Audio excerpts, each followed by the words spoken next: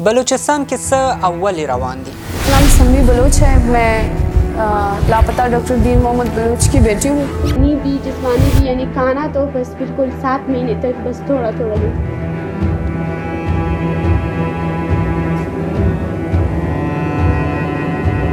जिंदा है मुसामत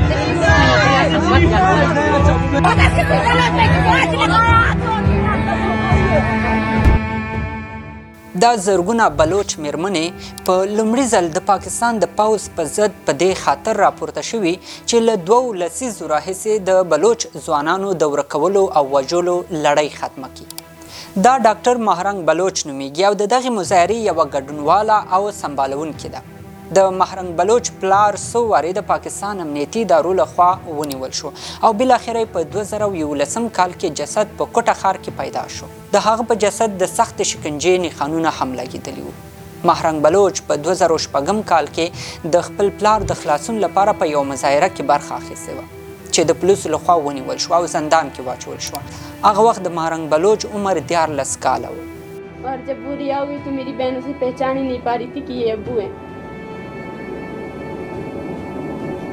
دا سمی دین بلوچ ته پلار یې ډاکټر دین محمد بلوچ نومیده.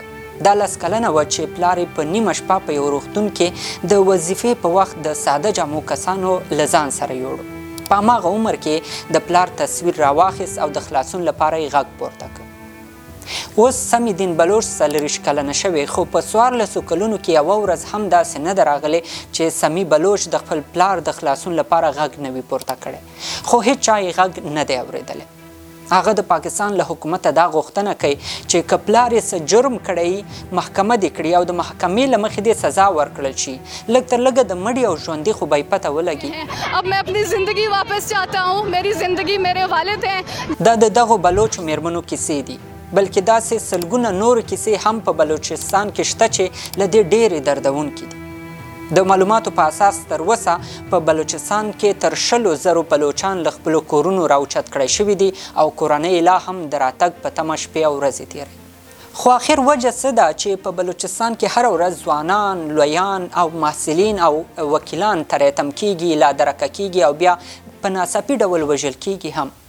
اصلا بلوچستان له تاریخي پلوه یوازې د یوې جغرافیې نوم نه دی، بلکې د یو هویت نوم هم دی. دوی له 200 کلونو راهیسې ځانګړی تاریخ، فرهنګ او ارزښتونه لري او په همدې بنیاد بلوچان د پاکستان د رامنځته کېدو له وخته تر اوسه کوشش کوي چې د یو خپلواک هیواد په توګه ازادي واخلي او دا د پاکستان لپاره په هیڅ حالت کې د منلو نه ده، ځکه بلوچستان د پاکستان تر ټولو لوی ایالت دی.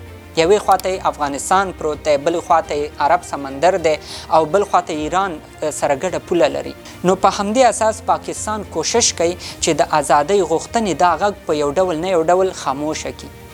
ځوانانو ته یې د زندان او له خپلو کورونو نه د لادرکه کېدو ویره په زړه کې ور واچوي او دا ور وښیي چې که هر څوک دا غږ پورته کوي له دا ډول سرنوشت سره به مخ کېږي.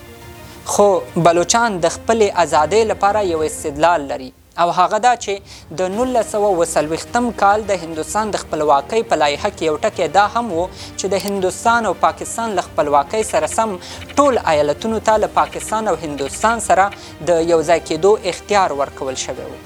خو دا اختیار یې هم درلوده که یو ایالت وغواړي له دې دواړو هیوادونو سره یو ځای نشي کولی شي په خپلواک ډول هم پاتې شي.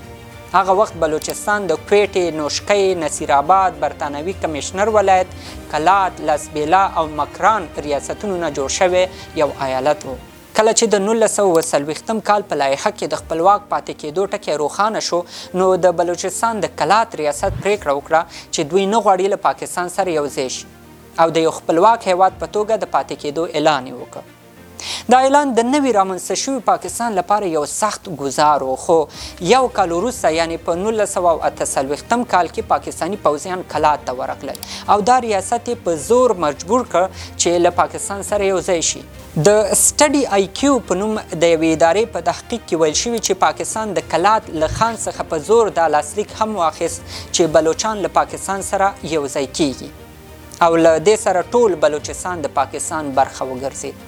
خو بلوچان په خپل ځای کې نه ناستل، هغوی له همدې ځایه بغاوت شروع کړ او دا بغاوت تر اوسه روان دی.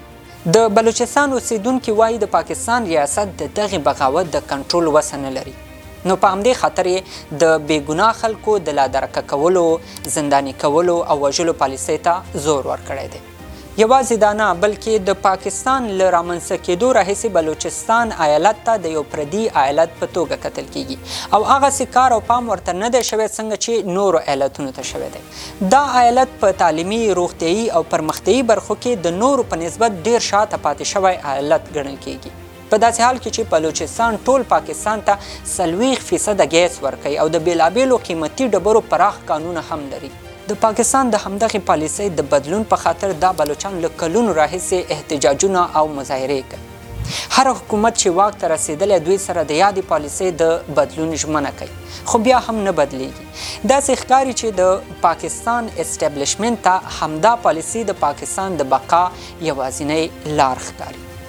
دا و زموږ د نن خپرونه. خپل نظرونه را سره په لاندې کمنټونو کې حتما شریک کړئ. الله مو مل.